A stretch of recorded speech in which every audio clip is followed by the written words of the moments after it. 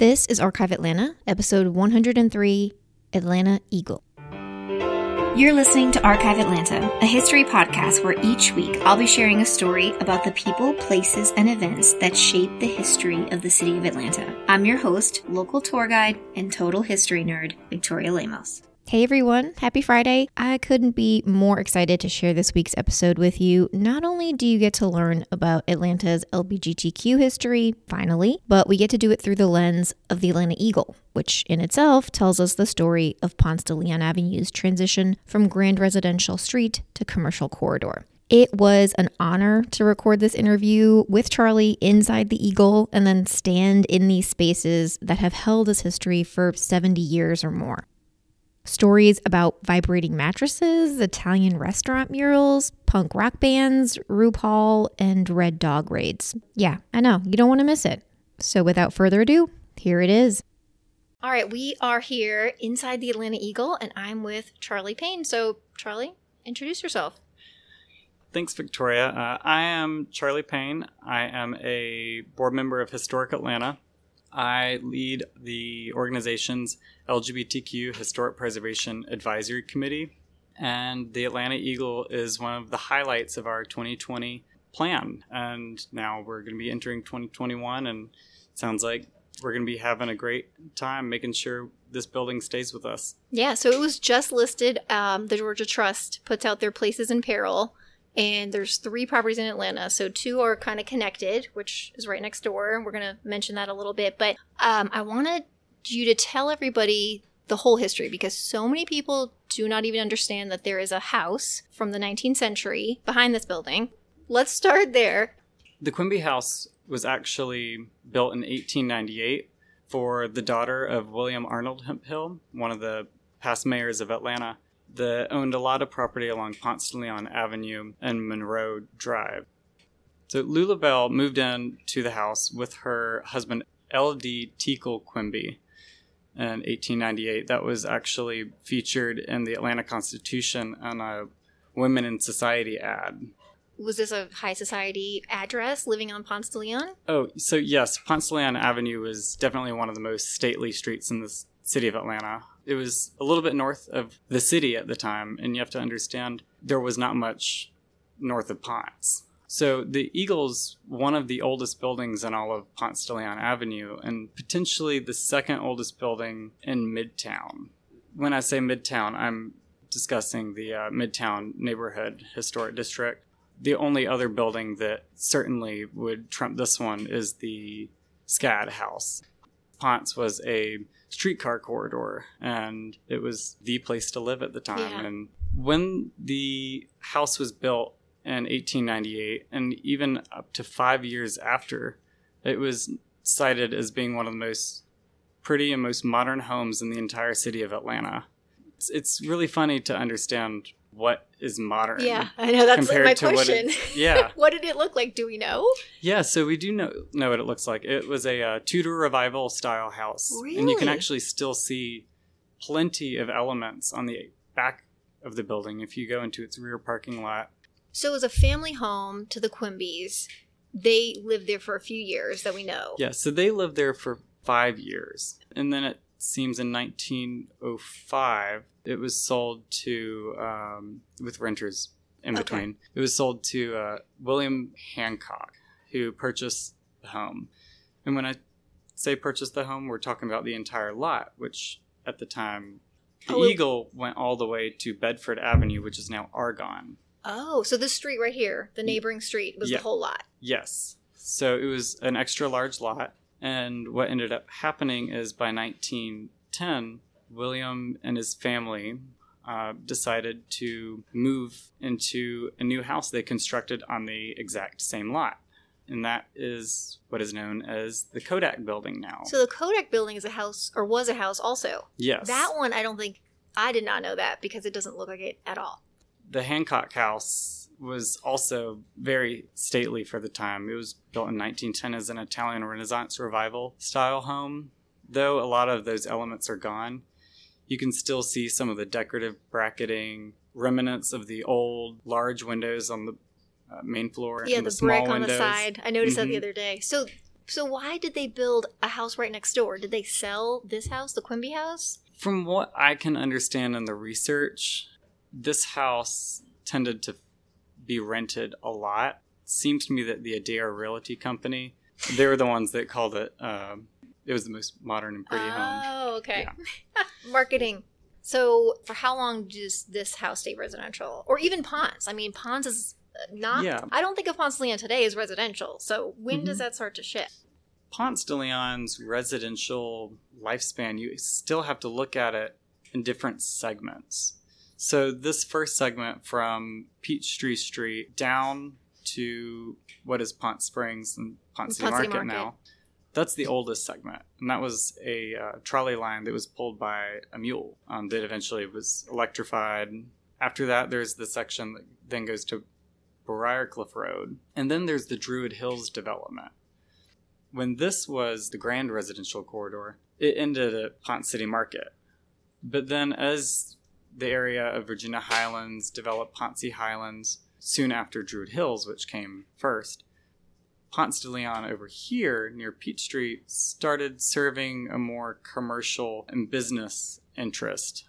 People didn't really live here anymore. You traveled to the suburbs and then came back into town. It's so funny. You see that in every neighborhood. You know, Inman Park was fashionable, and then you move to Ansley Park, and then Buckhead. You're saying Ponce is the same thing. People are essentially moving out more towards Druid Hills. Yeah, and so as people moved out towards Virginia Highlands, Ponce Highlands, Druid Hills, the grand houses of Ponce really changed use for commercial activity.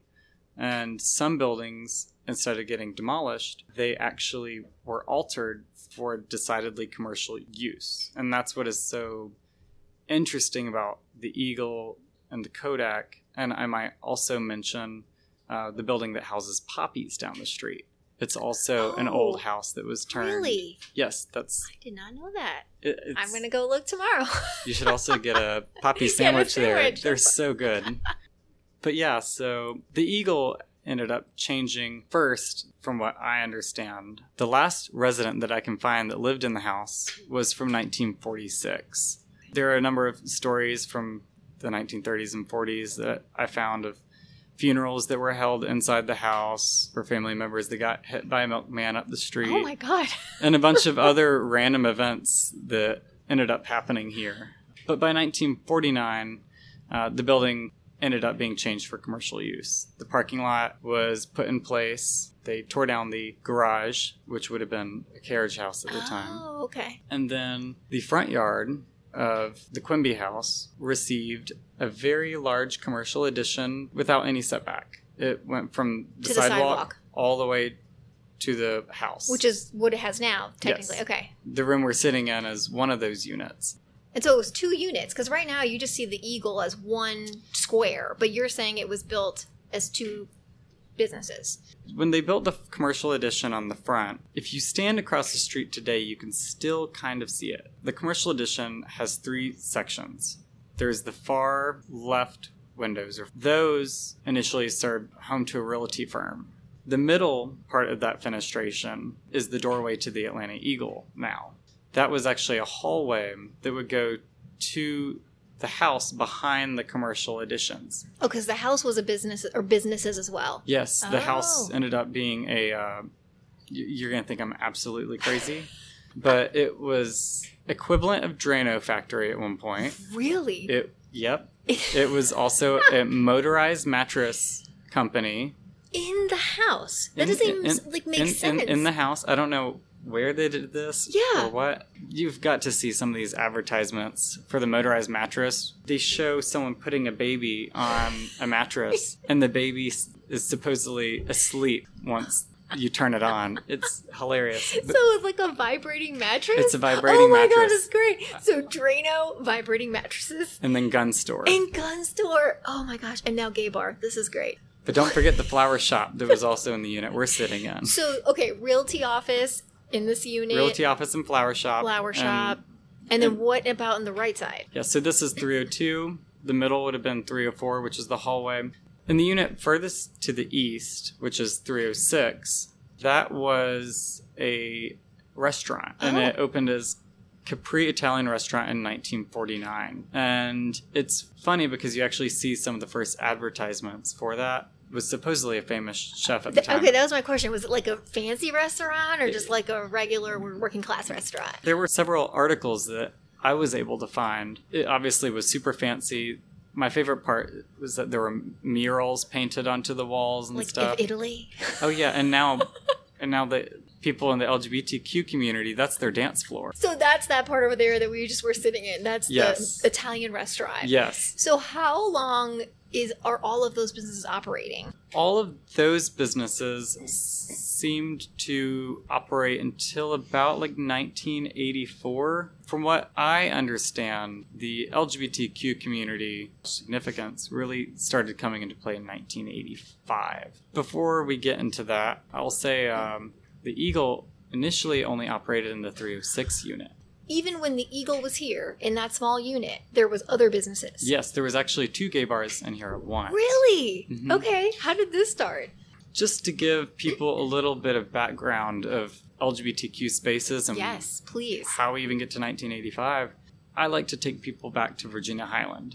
So a year after the first gay space opened in this building, you have a Supreme Court that rules that homosexual consensual relations, I could not find a better way to phrase that. AKA sodomy. Yes. Was illegal. And so you have to understand that the LGBTQ community faced so many government-sponsored acts of discrimination, whether that was through law, whether that was raids. But then there was also the social control that you couldn't even be in your own home, at work, or in public. The need for LGBTQ spaces comes from the fact that you could not be yourself anywhere. Yeah, so it's a little bit scary back then that you could lose everything. Little fact that I guess I skipped over. Are we talking about RuPaul? Yeah, we're about to talk about some RuPaul.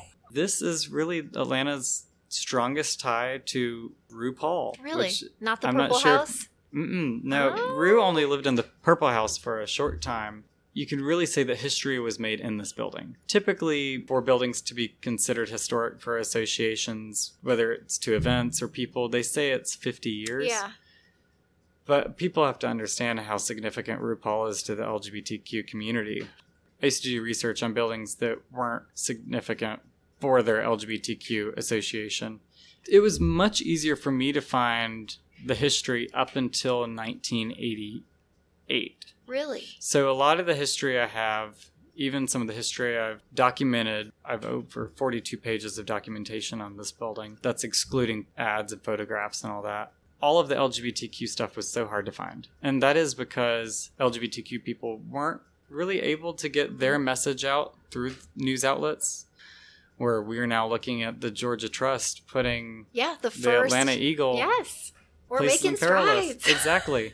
So you're saying it was even hard to get this late 80s history? Oh, yeah. Really? So a lot of the history that I was able to find is actually interviews that I've done. Because even some of the best LGBTQ periodicals, I'd say, a lot of those have also been lost. And there was even a fire that some say was on purpose of some of our Atlanta LGBTQ media. But I do remember that it was a little bit tricky. What I did end up figuring out is that, do you know Eats? Yes, down the street. So the story of the LGBTQ Association of the Atlanta Eagle starts at Eats. So before Eats was Eats, which I would already say is like a landmark in itself, it was called the Nightery Club. And that was a club run by Larry T., the famous DJ in New York, and a band called The Now Explosion. So the Nightery Club was run in a very pro-LGBTQ inclusive manner. Was it specifically a bar for the community? That is a great question. Yeah. It's really complicated. The intention of the spaces that Now Explosion created really was in a way to be pro-LGBTQ, but it was not solely LGBTQ. Okay. Now Explosion and Larry T wanted to have spaces where LGBTQ people were welcome and could also perform their punk rock music. So LGBTQ bars wouldn't play live music. Oh. They would only play music videos. 688, the famous New Wave club on Spring Street, they were a little bit gay friendly, but I've heard quotes of band members of Now Explosion saying that they were told you could perform sometimes, but we don't want it to get too gay. And so I just thought that was super interesting. And so they ended up creating their own spaces. And when Nidery Club closed, and I believe it was 1984, they ended up taking the letters of Nidery Club sign, and imagine splitting up all these letters, okay, putting them back together. They created the Celebrity Club at 306 Ponce de Leon Avenue. The Celebrity Club was in the units that are 302 and 304. So that middle section where there's now a wall right when you walk in, that was where the stage was for the Celebrity Club. You had people like Laurie Anderson, the Butthole Surfers. There are rumors that D-Light also performed here, Driving and Crying, and then RuPaul, which in my opinion is huge. It was in 1985 where he actually was employed here at Celebrity Club because the members of Now Explosion were his best friends. One of the members, she went by Lady Claire. She actually ended up giving RuPaul his first wig, which it fascinates me to think that there was a time before he was who exactly. Yes, I know what you're saying. And so RuPaul worked here. He always wore his androgynous bow wow wow outfits, long hair. I don't even know how to describe all of his outfits without giving him justice. So I'm not even going to try. But it was really here that he realized his full potential. There are stories of him also working at weekends and all that a little bit later in the 80s. But it was here where he performed as a solo artist. There are pictures of him sharing his first solo album called Sex Freak here in the Celebrity Club. Wow. I can share those photos with you. Oh, yes, send them. I'll post them. And then he also had a punk rock band called the Wee Wee Pole, which I'm not going to try to guess what that means. I think we can all take a wild stab at it. But then also, he experimented with his drag in a very unique way, and he went so far as to creating a fake TV show in the building. Yeah, which, in my opinion, is a great foreshadowing of what he would eventually push on to do. Push drag into the international mainstream television. Yeah, I mean, that's the first time I experienced or saw drag for most suburban heterosexual kids. Yeah, I find it fascinating heterosexual people of society even watch Drag Race. Yeah, that amazes me you just said that. Yeah, but Drag Race is huge in our community, and even not on TV. There's also a whole drag culture, and I really do have to give a shout out to some of the drag queens in the city of Atlanta that have really done some great political work. I especially give a shout out to Brigitte Bidet for when Burke Harts had a lot of their drama with racism. They pushed their way and got the owners to change hands so we weren't spending money in a place like that. But back to 306. By 1969, after the Stonewall riots, LGBTQ individuals really started to stake claim to their own spaces and also express themselves more freely and not put up with what's been historically going on and still continues to go on across America. And so in New York, by 1970, Jack Modica ended up buying a longshoresman pub called the Eagles Open Kitchen and shut it down, spray painted the entire thing black, every element, and then opened it as the Eagle's Nest. I say that because New York really got a head start. The Atlanta Eagle ended up opening in 1988, though it's still historically significant. It's connected to this New York Eagle's Nest. Yes. Where's that connection? Yes, so that connection, if you look around you right now, it is very dark. Yes. There's a lot of black spray paint.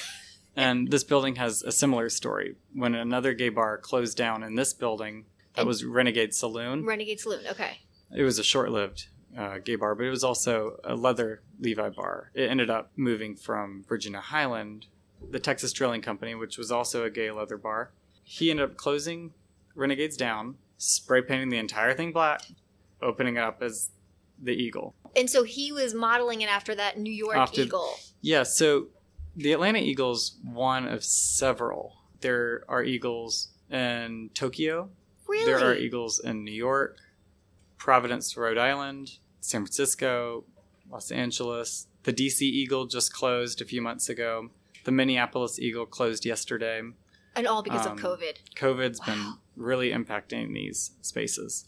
We talked about this. They're not a franchise exactly. It's all independently owned, but they all share this family, origin story of New York? I guess that's how you put it. I've really struggled to try to describe this to people. Basically, all Eagles are independently owned. They're not a franchise. There's no... They don't have board meetings or something? No board meetings.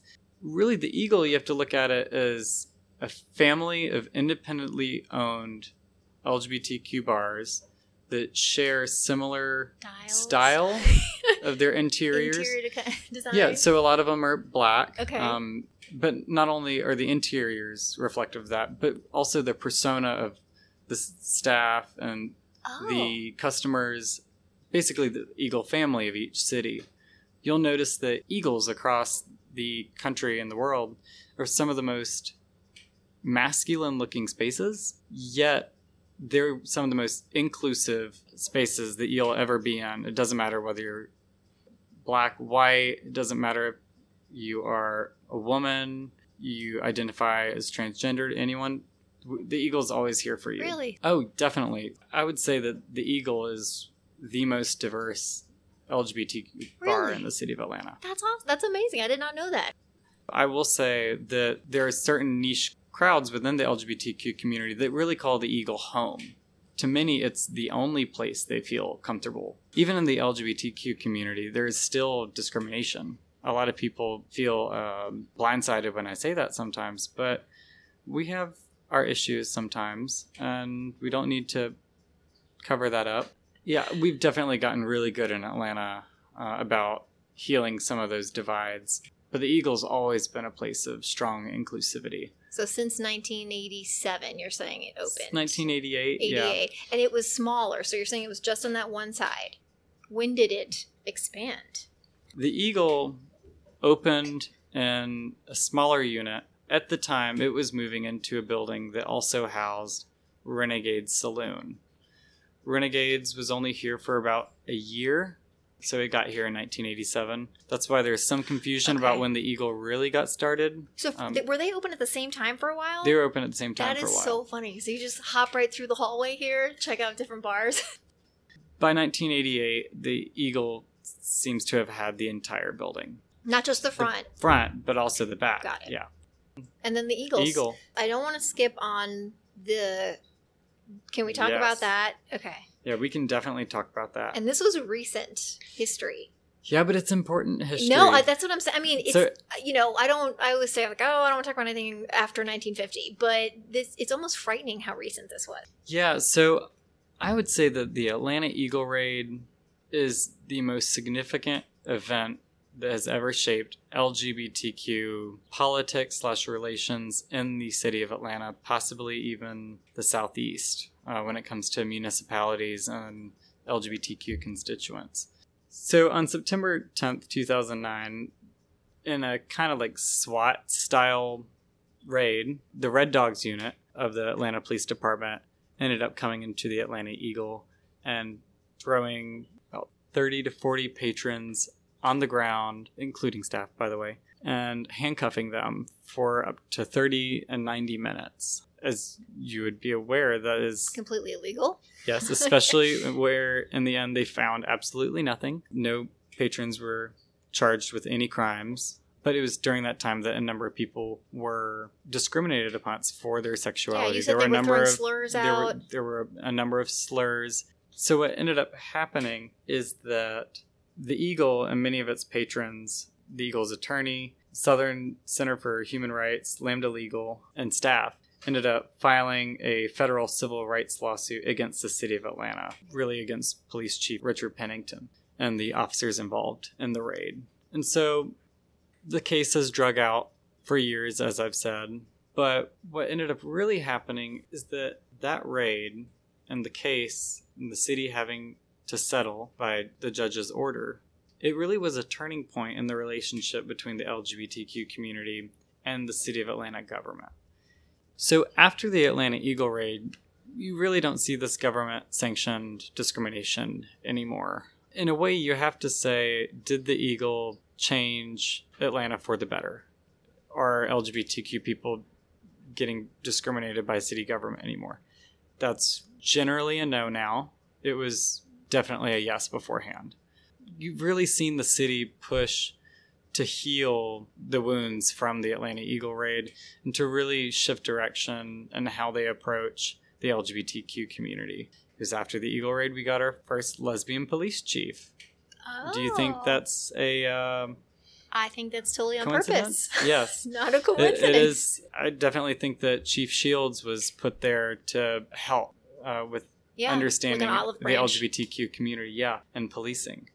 And so then you also look at positions like that held by Malik Brown in the city of Atlanta and the LGBTQ affairs coordinator for the city of Atlanta and their office of One Atlanta. We did not ever have an LGBTQ liaison. So the city has really been pushing to build a relationship with us in a way that beforehand wasn't there. It was not even a thought. And so this place really is a symbol that I think members of the community that have been here for quite some time look at the Eagle as this beacon of LGBTQ hope in Midtown. And so as we're sitting here today, I am distraught to see these commemorative bricks being sold. Which I got one, and I mean, I want to say I'm excited about it, but we're not excited. Let's just for a second explain that. Okay. And so the Eagle, which by the way is about to open for the night, so if you hear extra loud noises, that's what's happening here. The bar is setting up. The Eagle has been struggling with the pandemic just like every other bar and restaurant in Atlanta, just like every other Eagle in different countries that you just told us closed. So is it going to close here in Atlanta? Yeah, so their final night is supposed to be this Saturday, as you know, or as you mentioned, the pandemic has really taken a large toll on a number of businesses that really are the service industry. And so what we are seeing here is that Richard, the owner of the Eagle, doesn't want to have a packed bar during COVID. That's irresponsible. Of course, yeah. But at the same time, you also have to understand you got to pay rent. And so Richard's been unable to work with the property owner and stay in this location. And I mean, I'm hoping there's a miracle and he can, but right now it's slated to close this Saturday. So we'll see what happens. But if the Eagle closes, that means this building would then be vacant. So this building and the neighboring Kodak building, which is already vacant. And so now, is this what has made this a place in peril? Just that threat of two vacant buildings in Atlanta that loves new and shiny stuff? I would have to say yes. One of the biggest scares for a historic building is being vacant. But what is particularly worrisome about this scenario is you have two buildings that Atlantans have looked at, not just over the past few days since the Georgia Trust announced the Places in Peril program. They have been constantly on landmarks in the eyes of Atlantans and Georgians that visit for years. And so you have these two historic buildings, one of which, the Kodak building, has been vacant since 1997. Really? Only being used in 2001 for Shirley Franklin's campaign headquarters. And if any of you don't know who Shirley Franklin is, she's the first female mayor of Atlanta and the first black woman to be the mayor of a major southern city. That's a big deal. Is a huge deal. Then again, what do we consider historic? And I still think that 2001 use of the building as the campaign headquarters and the Eagles' 2009 raid, they both warrant historic status, in my opinion. What's most worrisome is the fact that these are going to be two landmarks that are both vacant, side by side, same property owner. Nice and big lot. Yep. And so one thing that is extra worrisome is that there are articles from when the building sold last, and I believe it's 2014, where it literally said the Eagles lease was going to be a 5-year and then a 3-year lease. And then it definitely left open the opportunity for development of the two buildings.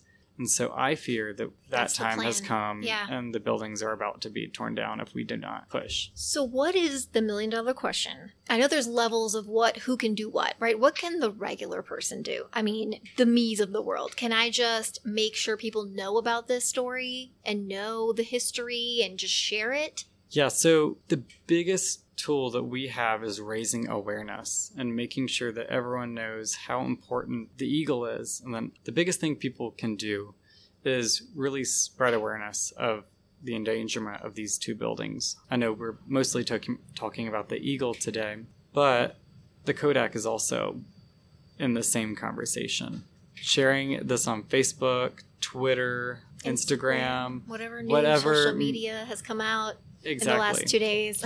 Yeah, share. We have got to make sure everyone knows what's going on. So there you have it, the story of the Atlanta Eagle. Since recording this, yes, the Eagle has closed, but it does hope to open and plan to reopen in another space in the city, and if miracles happen, maybe even back in this historic place along Ponce.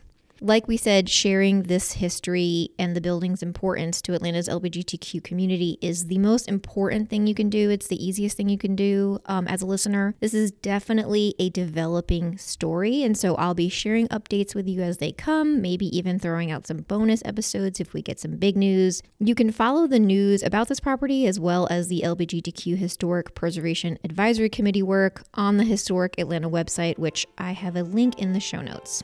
Thank you all for listening. Remember to leave a rating or review in your favorite podcast app. It helps everybody find the show and learn more about Atlanta's history.